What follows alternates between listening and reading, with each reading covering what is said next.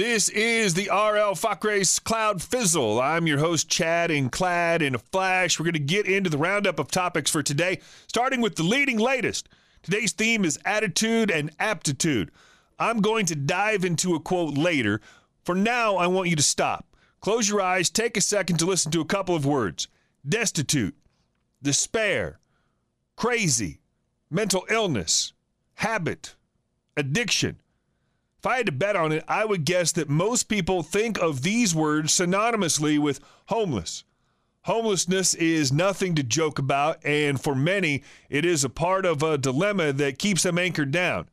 That is the reason that this man, veteran Stefan de Armand's homeless to successful businessman story is all the more impressive. I want you to just let that soak in for a moment. Stefan went from living in the street to creating culinary magic in a kitchen. Here is a man that went from hardship in South Carolina to cooking cuisine as a co-owner of an eatery. The fortitude that it takes to get to that point is unfathomable. Being homeless is rough, and it exposes a person to the ugliest sides of humanity. Stefan was a retired veteran that moved back home from Puerto Rico. Stefan was living off his retirement money in South Carolina, helping his parents when Stefan fell into homeless. Not only does a person have to keep a level of mental toughness, a person must keep their spirits high to get out of that type of situation. And boy, is it tough to do. Society can have a way of disregarding a person as human. A person can easily be discarded like a defective product in a factory. So to rebound, it requires the right attitude. Having the aptitude, the know-how is not enough. It takes a person to extract that special kind of stuff within them. In another headline, over in Woodbridge, New Jersey, police officer Kari Manzini responded to a 911 call from a teenage boy with autism to find a teddy bear. Officer Manzini responded professionally and handled the situation with tact. Two feel-good stories. These are the feel-good stories that remind us of what is good in the world. I can only say bravo to both men. I couldn't be any prouder. Bravo. It's always nice to have some action like this in the world. Sometimes it feels like too often that the media is convoluted with violent images of these men, or these men are depicted taking part in unsavory activities. These types of stories are a breath of fresh air, and I am grateful for both of these men.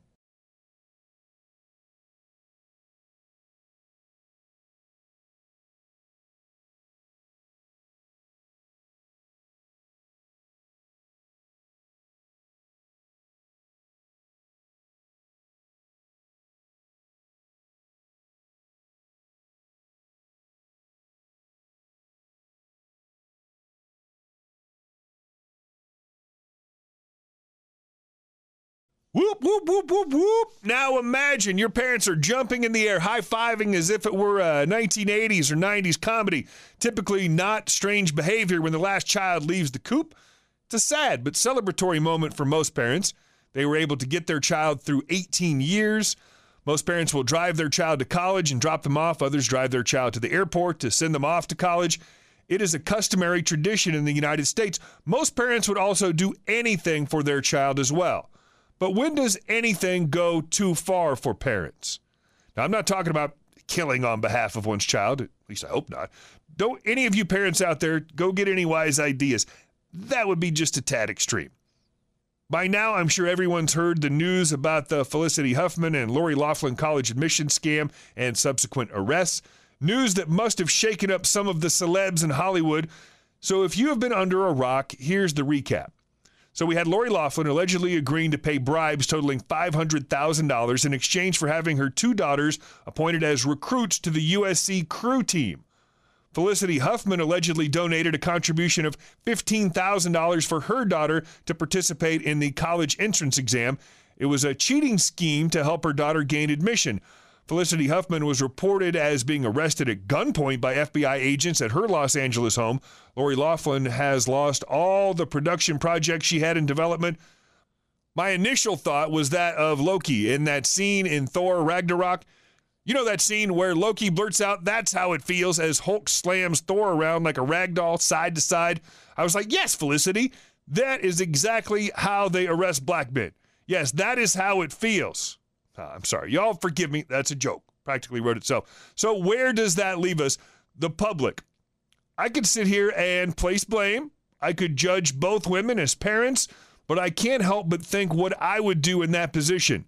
I can say that I would do the right thing, but I know that's tough for parents. My father has always had high hopes for me and disappointments when I have screwed up. Dad always looked at me like, man, son, how did you make a mistake like that?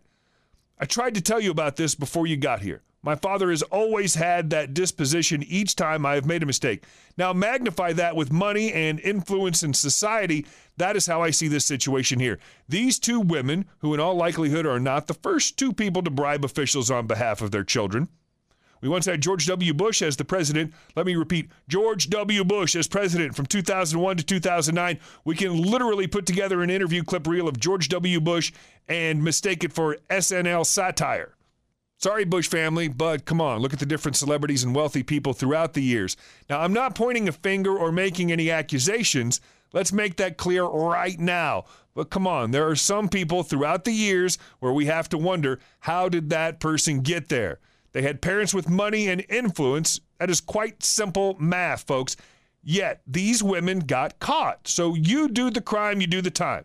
It is that simple. Not to be bullish, but it is that simple. The daughter should feel bad right now, man. Sure, they are young, but they should feel guilty. Their mothers sacrificed their careers, not in a good way, but still. Felicity Huffman and Lori Loughlin are most culpable if they are guilty. These were bad decisions they both made should these allegations stand. Again, the theme of the day, as Zig Ziglar once said, your attitude, not your aptitude, will determine your altitude. So basically, all these girls needed to have was the desire to achieve. They would not have needed their mothers to cheat their way into school. Should these allegations stand, it's not like Lori and Felicity were trying to get their daughters into Harvard. It's clear these girls may have been spoiled, so they may just expect life to be handed to them.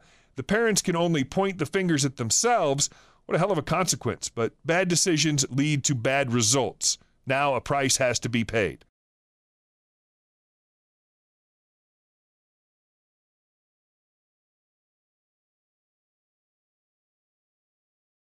Wham, boom, pow, kaboom, and throw on a na-na-na-na-na-na-na-na-na, and you might just have that 60s Batman show with Adam West. Those film techniques might be laughable now, but in its heyday, it was cutting edge. Then in the 90s, Michael Keaton came along to don the Batman suit to play the popular Caped Crusader. Today, there's a small consensus that would still choose that movie as the best Batman movie of all time. Superhero movies regularly come up lemons on the silver screen. Female-led superhero movies, even worse. Catwoman, anyone? You guys remember when Halle Berry was Catwoman to Sharon Stone's villain/antagonist? It was like Halle Berry's personification of the character was caught between being way too sexual and still trying to be a badass, right? It was like writers and movie makers didn't know how to produce the right female heroine lead. To me, the most appalling part about this development at the time was the befuddlement. We had several movies where there were several female superhero supporting characters. Even Halle Berry's Storm was much better than her Catwoman. So it was like this phenomenon. Hollywood didn't know how to create the perfect female lead superhero. But then came Gal Gadot and Wonder Woman. Gal portrayed a beautiful, powerful, yet credible female lead protagonist. It was what superhero movie fans had been waiting for. I know, I love the adaptation of Wonder Woman. So a couple of weeks ago, Captain Marvel finally hit theaters after a couple of years of its rumored production. I've seen a couple of YouTube critics trash the film, but what could they have to complain about? I mean, I thought Brie Larson was amazing. IMDb rates the movie a 7.2 out of 10, so not as high as some of its Marvel Studio predecessors. If Ebert and Roger were still around, they would have to give this movie 2 thumbs up. The story may not be what some people are expecting as far as the antagonist is concerned, or maybe it doesn't develop with a backstory that some people might expect. I think this is one of Marvel's comic book heroes that has a multiple origin stories. This is one of those heroes where the comic creators didn't have the most adaptable film characters. There are several iterations of Carol Danvers and Captain Marvel in the comics, but I would vouch and say go see this movie.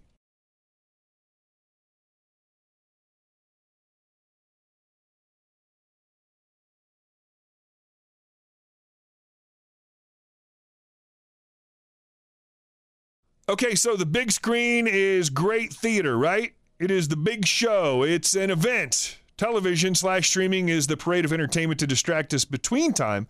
There are a few shows that are worth the look if you ask me, just a couch potato enthusiast for the right show. Now, there are some shows I may not list because I probably haven't seen it, if it's any good. There's only so much time in the day, right? But you can't go wrong with any quality program. Of course, have you seen Stranger Things, Killing Eve, True Detective, The Umbrella Academy, Santa Clarita Diet, and several more? There are several shows that would qualify as worth the watch. These networks and streaming giants are doing a good job in the quality department with some of their hits. Right now, I want to focus on A Million Little Things, rated a 7.9 out of 10 by IMDb. TV.com rates the show a 6.9 out of 10. The synopsis reads as such. It has been said that friendship isn't one big thing, it's a million little things. That is certainly true for a group of friends from Boston who bonded under unexpected circumstances but have achieved success. Others are struggling in their careers and relationships, but all of them feel stuck in life. After one of them dies unexpectedly, it's just the wake-up call the others need to finally start living. Along the way, they discover that friends may be the one thing that can save them from themselves. I don't think those ratings or the blurb does the show justice. It's like having a good book, reading the jacket, and still not getting the full picture of how good the book is. This show is commitment, heartbreak, passion, mystery, and it is a journey. It unveils aspects of the lives of the characters in their journey, separate from each other. I think it's a reflection of our lives. Each of us could find a way to relate to the story. These individuals are on a journey that some of you out there may be experiencing now. But the main takeaway for me is value. How do we value friendship, life, jobs, etc.? How do we respect the now by living through it enough to enjoy it? And this show, my friends, is worth the look.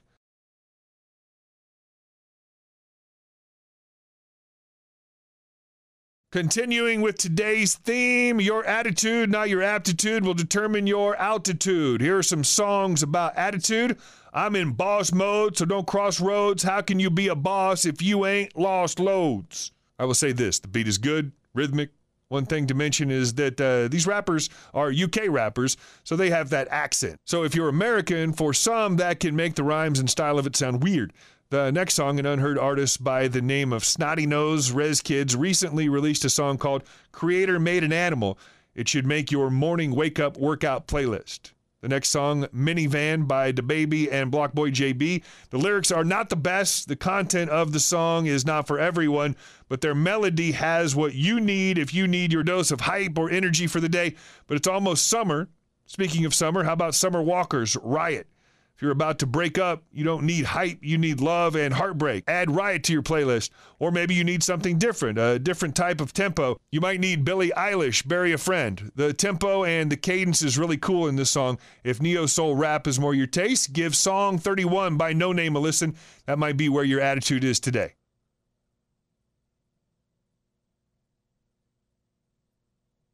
Doop, doop, da doop, doop. Time for the plug. The namesake of this podcast, R.L. Fakhre, debuted his first novel on February 11th of this year. The novel is called Last Shelf, a love story when an unprompted stop in a subtle bookstore turns into a fortuitous meeting with an enigmatic girl. Theo, accompanied by his best friend Marco, find a new hangout spot hoping to elicit deja vu. The book is available on Amazon, priced at nearly next to nothing. This is the first version release. In the next several months, R.L. Fakhre is going to review the book and revise to release an updated version. The next project that R.L. Fakhre is working on is his YouTube show called In the Words of R.L. The show will be an animated short story carousel told through different presenters. The next book R.L. is working on is a horror story. All right, be on the lookout.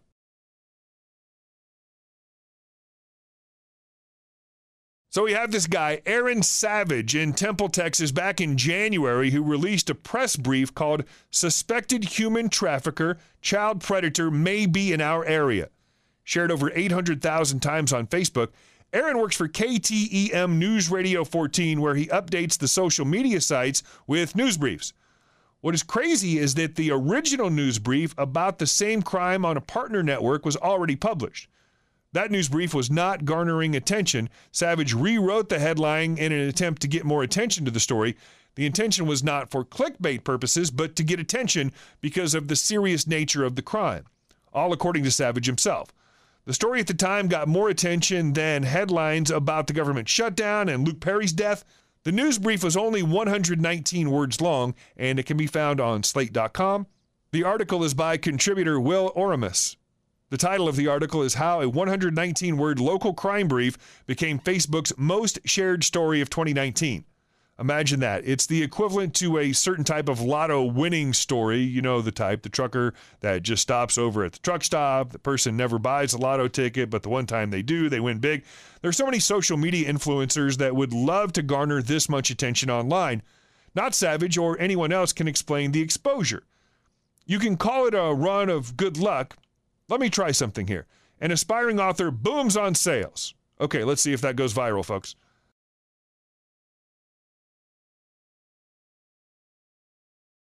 Sound the bells. Duke has fallen.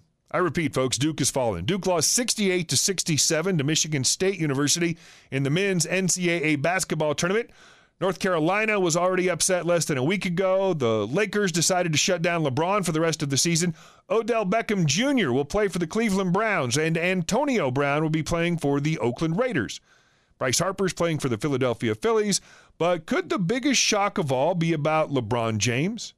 In today's Sports Chinwag, I'm going to talk about the breaking of a streak, the LeBron streak. LeBron making the playoffs is normally just about as consistent as the sun rising in the morning. What does it all mean for the landscape of sports? I'll tell you what it means, folks. We are witnessing the changing of the guard in sports. There's going to be a new era ushering its way into our sports world. Every so often, there is a changing of the guard process that happens in sports. The NFL went from the Elways and Marinos to the Bradys and Mannings. Jordan passed the torch to Kobe, then on to LeBron. But now, in my beloved sport of basketball, who does LeBron pass that torch to? Who is that next megastar in the NBA? Is it Giannis? Is it Kawhi? Anthony Davis? Or one of the other All-Stars? Could it be Zion Williamson? Because we all know that kid is one and done. Well, I'll tell you who I hope picks up that torch. My heart wants either Buddy Hield, shooting guard for the Sacramento Kings, Donovan Mitchell, a point guard for the Utah Jazz, or Devin Booker, a point guard for the Phoenix Suns, to take the mantle. These guys are all great, young, up-and-coming scorers. They all should be listed as shooting guards. They all have an attacking, scoring-type style. Yet Russell Westbrook has played his entire career as a so-called point guard. LeBron is near the end, folks, so I guess only time will tell.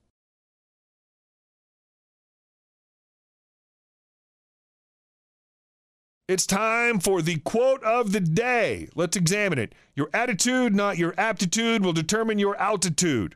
Coined by Zig Ziglar. I love this quote. But what does it mean? I guess one could consider this quote as self-explanatory. There is nothing that should need explanation. This quote is very plainly said. I love this quote. Many times we can consider knowledge and the way we keep our disposition or how we feel separate. We can have so much knowledge as people. We can be some of the smarter people on the planet, but it is the way we allow ourselves to view the world and feel about the world that fuels our journey. That is why I love this quote, and I wanted to share that. I hope you allow your attitude, not just your aptitude, take you to a higher altitude. Until next time, thank you for listening. This is R.L. Fackray's Cloud Fizzle. I'm Chad and Clad.